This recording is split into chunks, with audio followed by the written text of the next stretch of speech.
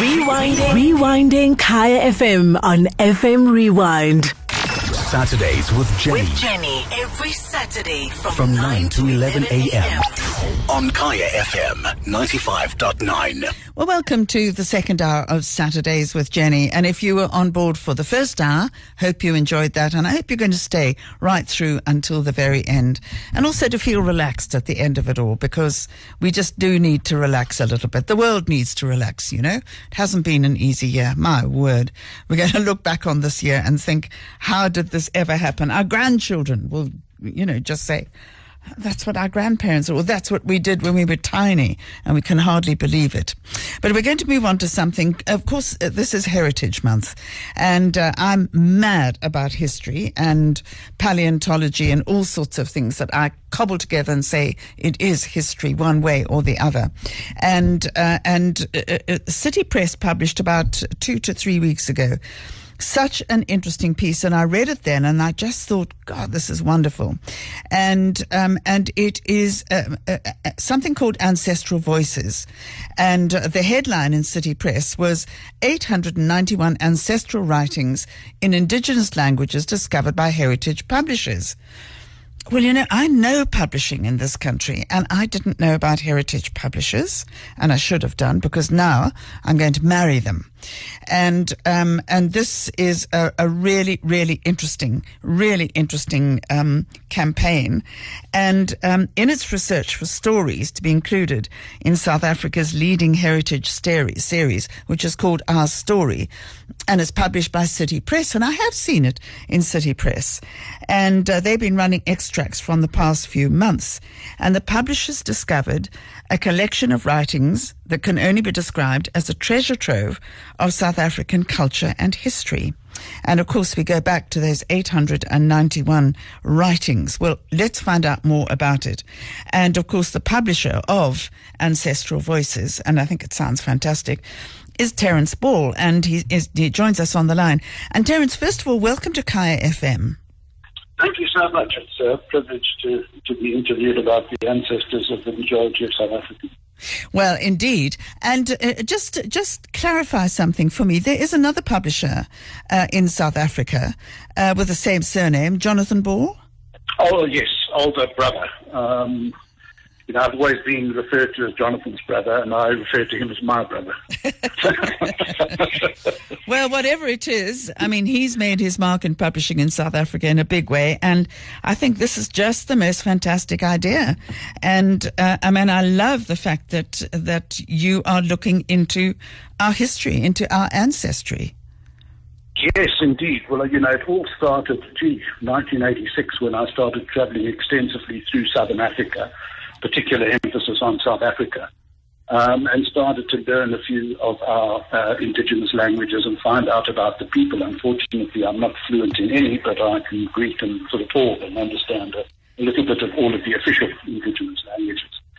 Well, please go on. I was sitting with friends in a small rural village called Wani in Limpopo, and we were discussing the meetings between their ancestors. One was an Amashangana who spoke Chitsonga, the other was a Vatsonga who spoke Chitsonga, and the third friend was a Chivenda. And they were asking me about the history of the first meeting of their ancestors and the role of the Portuguese. And out of that discussion was born Our Story series, which you made reference to a little earlier. Well, I mean, it's absolutely fabulous, and I mean, it does stretch into Mozambique every now and then because we're closely allied, and I mean, I saw a couple of Mozambican names which I'm sure will come up in the discussion, but so I mean, from that, did you just go home and think, okay, well, I'm going to do Ancestral Voices, and I mean, how did it happen? No, we started with the Our Story series. I knew that I didn't want to publish history textbooks. I was looking to make the past of this country as interesting and as appealing as possible. Yes. And clearly one of the major challenges we have, you referred to South Africans' lack of extensive reading, is literacy. So we developed the series essentially as readers for the language classroom, which contained valuable content about the past. of the country, the people and events that shape the country. And of course, we started with a well-known battle called the Battle of Umhlatuzi River, because without that battle, Shoshandan would not have fled into Mozambique, he would not have created the Gaza Empire, and we wouldn't have Amashangana living in Limpopo and in Mozambique. Okay, and this is where had you started picking up our own languages, or was this the starting point? No, it was in '86 was the starting point. I heard Xitsonga being spoken for the first time. Yes. And, the greeting is quite different from isiZulu. Initially in the morning, I hear Njani, Vukile Njani. And I thought that there's a similarity between this language and isiZulu. And that's how it started. And I found out, obviously, about the Amandwandwe and Andeswide Kalanga. I won't go into that story, but when we were researching for further books, we've now published 23 books, and that has just grown to 27. We published 4 books in the last week in the Our Stories series. And while doing research for new titles, some years ago, we came across these writings, which are held by the Special Collections Unit of the Department of Library Services at the University of Pretoria. And we are now working with them to give our ancestors their voices back. Okay, so when you say they were discovered, I mean, I've been into quite a few archives and things like that. They're bewildering. They're overwhelming. Some are in good condition, some are in bad condition. But, to discover, in inverted commas, 891 ancestral writings, what were you smoking? How did it happen? Well, after the meeting I told you about, obviously I was looking at doing something on the Vavenda. Dibanyika, who was the first Vavenda king who crossed the Limpopo to live in South Africa, and Makado. And I made contact with Dr. Nemuzavadi, who was at that time South Africa's leading authority on the Vavenda. Unfortunately, a very elderly man, he passed away about 18 months ago. And he brought with him to his meeting with me his doctorate in a box file. And one of the people that he interviewed as part of his thesis was a Dr. van Warmelo, who was an astounding linguist, spoke all of our indigenous languages fluently, and an ethnologist. And it was van Warmelo's idea to put together not a competition, just to put together a whole list of subjects that he wanted indigenous language speakers to write about in their own languages, because these customs and cultures he saw were dying. And that resulted in these writings in 7 of our 9 indigenous languages. The reason for 7 is that Zindabele and Siswati were not written languages between 1930 and 1950 when these works were written. So, who wrote them? A whole range of people. I just discovered a male nurse who was born in Limpopo but lived in Kensington, is one author. Numerous teachers, principals, etc. One of them, R. Dlomo, is a very well-known writer and journalist. In fact, in 1929, he became the first person to have a novel published in an indigenous language, which was isiZulu.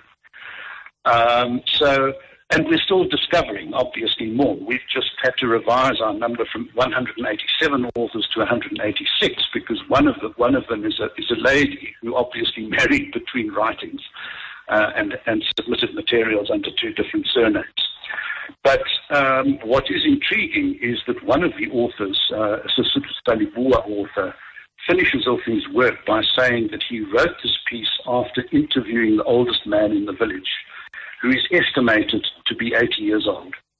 So that would mean that man was born in, let's call 1850 to 1860. Yes. Now, if his grandfather was alive, he would have heard stories from his grandfather about his people going back to the late 1700s. And that illustrates the incredible value of these writings, because we're hearing it sort of through 2 generations, going back, what would it be, 5 or 6 generations? Well, I mean, so you've discovered, I'm sure, interesting facts. I'm not as literate as you are, obviously, but interesting facts discovered in the writings. I've just got a little list here. A dreadful famine referred to in a number of writings across KwaZulu, Free State and Limpopo. Reports of cannibalism, but this must have been at the time of King Shaka. Well, absolutely. There's a fantastic writing about the action that Shaka took against the Amazimu, the cannibals. And he sent out Machana Sitole heading up 3 of his regiments to deal with the cannibals that were threatening his people. And that's quite extraordinary. In a writing by the Balabedu, the Rain Queen, we hear of the famine being so severe that people were eating the skins of animals. In Free State, we hear again of cannibalism. Clearly, we haven't yet scratched the surface of these writings. We've translated and transcribed 80 of them thus far, and we're working on a further 45. Only about half of the 891 writings have been scanned in by the University of Pretoria. So I can hardly call this a representative example of these works, but every single work I've read is absolutely fascinating, revealing all sorts of aspects of how the ancestors lived in terms of their medicine making, in terms of the way those medicines were administered, which is an important part of traditional medicine, hut building, village building, carving techniques, history, and I can go on forever and ever. We are talking to Terence Ball, who is the publisher of Ancestral Voices, and I'm absolutely mesmerised by this, and I hope you are as well. And Terence, just before we go back to a question that I've got for you, right at the very beginning, you've published how many books about our history? There are 23 plus 4, 27 books published, and we've got another 6 which we will be publishing before the end of this year. So you've got me now on your mailing list, haven't you? Well, it seems so. Indeed. Okay, so we will talk anyway. So I must be on your mailing list, and I want the titles of all of this stuff because it's so fascinating. All right, so let's go back to the discussion we had, and we were talking about some of the really, really interesting facts that appeared. For instance, a piece about divinatory bone throwing, the interpreting of the bones and what bones should be included. I never thought of that. Correct, yeah. This is a Vatsonga text written by a gentleman who was born again in a remote rural village not far from the one I referred to earlier. And he talks about growing up in that area as a boy, herding cattle, etc., and he moves then on to, he's moved down to Johannesburg, where he worked on the Robertson mine when it was still a small village. And he tells us that he then went to Kimberley, where he earned £2 a week working on the diamond mine there. And then talks about the divination bones and talks about the bones that need to go into the collection and how to interpret them once thrown. So it's, again, a fascinating part of our culture. And it would be patterns. I mean, the bones would fall in a certain way, so there would be certain patterns that you would have to memorize. It's the way they fall, whether they fall sort of face down, face up, whether they are standing, and so on. I don't profess to be an expert in this, but it makes for very interesting reading.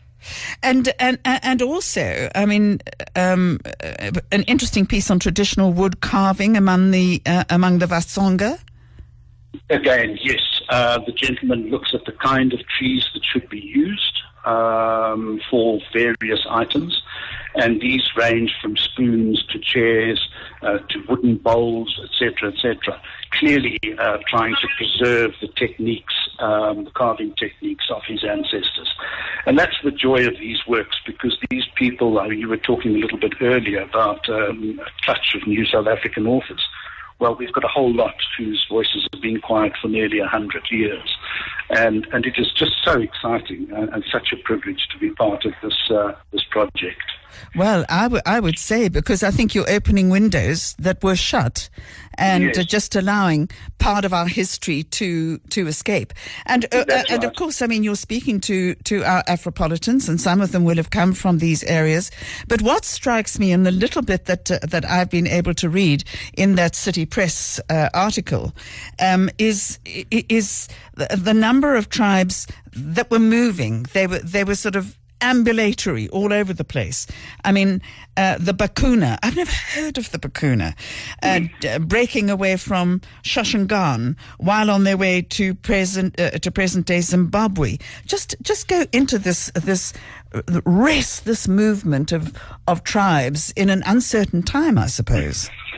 Yes, well, certainly a lot of it obviously originated from Shaka's rise to power, the Battle of the Mhlathuzi River, because the two leading, or the two clans that were involved in the battle were essentially the Mtetwa under Shaka Kasenza Bakona. It was just before they became the AmaZulu that we know today. And the Amandwandwe, who were led by Zwide Kalanga. Shoshangan Kandumalo was a junior chief, and Zwangindaba Kajele was another one of the chiefs supporting Zwide Kalanga. And both Shoshangan and Zwangindaba Kajele fled into Mozambique, and Zwangindaba went right up to Zambia and Malawi. If you go to Zambia or Malawi and you come across Zulus or Kiwis, they are all descendants of the Ngoni clan. So that alone resulted in a lot of movement of people. We know that Zwangindaba attacked and brought down the Barozwi Empire in Zimbabwe. Some of those people moved southwards and joined up with the Bavenda and the Balabetu. So there was a huge amount of movement. Now, the work that you're referring to is written by a man called Shiluwana, which is a very well-known name amongst the Bankuna. In fact, Shiluwana I was the king of the Bankuna at the time. And he talks about how they were traveling together with Shoshangan, and Shoshangan made a rather threatening statement, which Shiluwana I was a little alarmed by, and as a consequence, he started to veer away and headed westwards and settled in the area of Zanin in about 1836, 1838, around that period. And again, fascinating stories about his introduction to the Rain Queen of the Balabedu at that time and how they interacted. So the history isn't really just AmaZulu or anything like that. It is that eastern part of South Africa. No, it's across the whole of South Africa. Currently, what you today call Northwest, Limpopo, obviously Gauteng in the centre of that, and Mpumalanga, Eastern Cape. There are works on the Amabata, on the Shlubi, on the Amagagabi, Amataleka, Amalala. The list goes on and on and on. And it's, as I say, captivating stories. I think one of the enormous coincidences I should mention, because I believe it of great interest, is that I was contacted by the High Commission in London, South African High Commission in London. And the gentleman who contacted me was, I could hear from his accent, was an isiXhosa mother tongue speaker. Oh. And I asked him about where he came from in the Eastern Cape, and he said he was a Hlubi. Now, I had just read 2 days earlier the story of Bertie and Tapai, which I think you may have come across as well. Yes.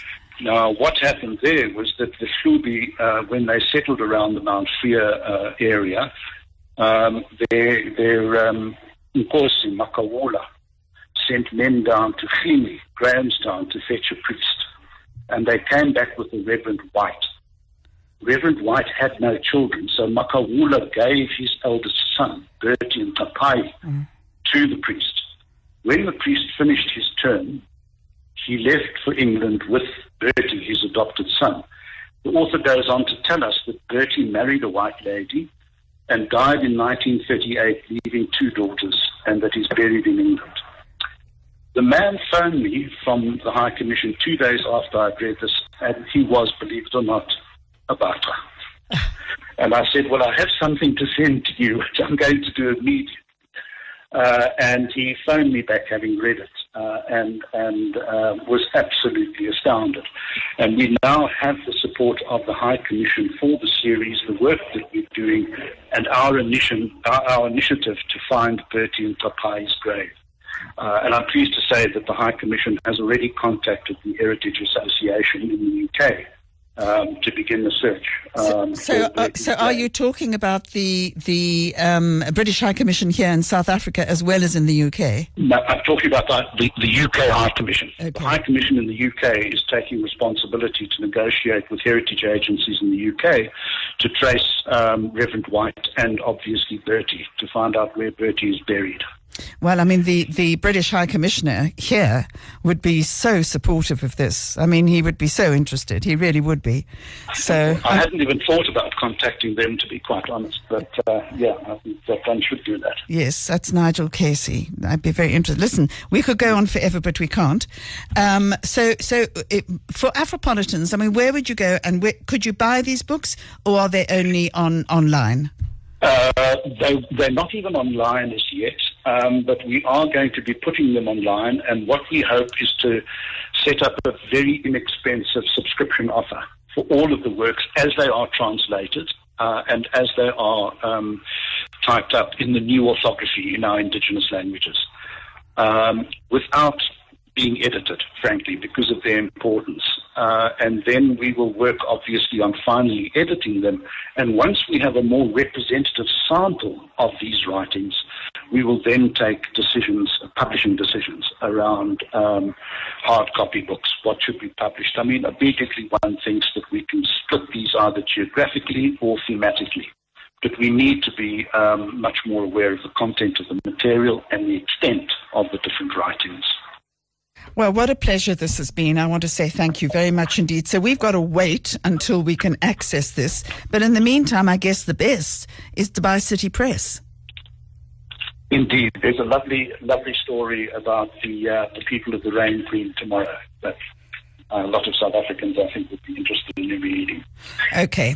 Terence, listen, thank you so much. It's been such a pleasure for me, and I hope for you as well, and definitely for our Afropolitans in Heritage Month. I mean, it couldn't get better, could it? Indeed. Thank you so much. I really appreciate the opportunity to talk about these works. That was Terence Ball, publisher of Ancestral Voices. And I mean, I am going to get onto his mailing list and he will keep me, up to speed. But it is City Press that there is a liaison with. So do go and have a look tomorrow. And it's there's usually a little line drawing as well with it. And I promise from now on, I'm going to be reading it much more carefully than I have done in the past. Saturdays with Jenny. With Jenny, every Saturday From 9 to 11 a.m. on Kaya FM 95.9. Rewinding Kaya FM on FM Rewind. Visit kayafm.co.za for more.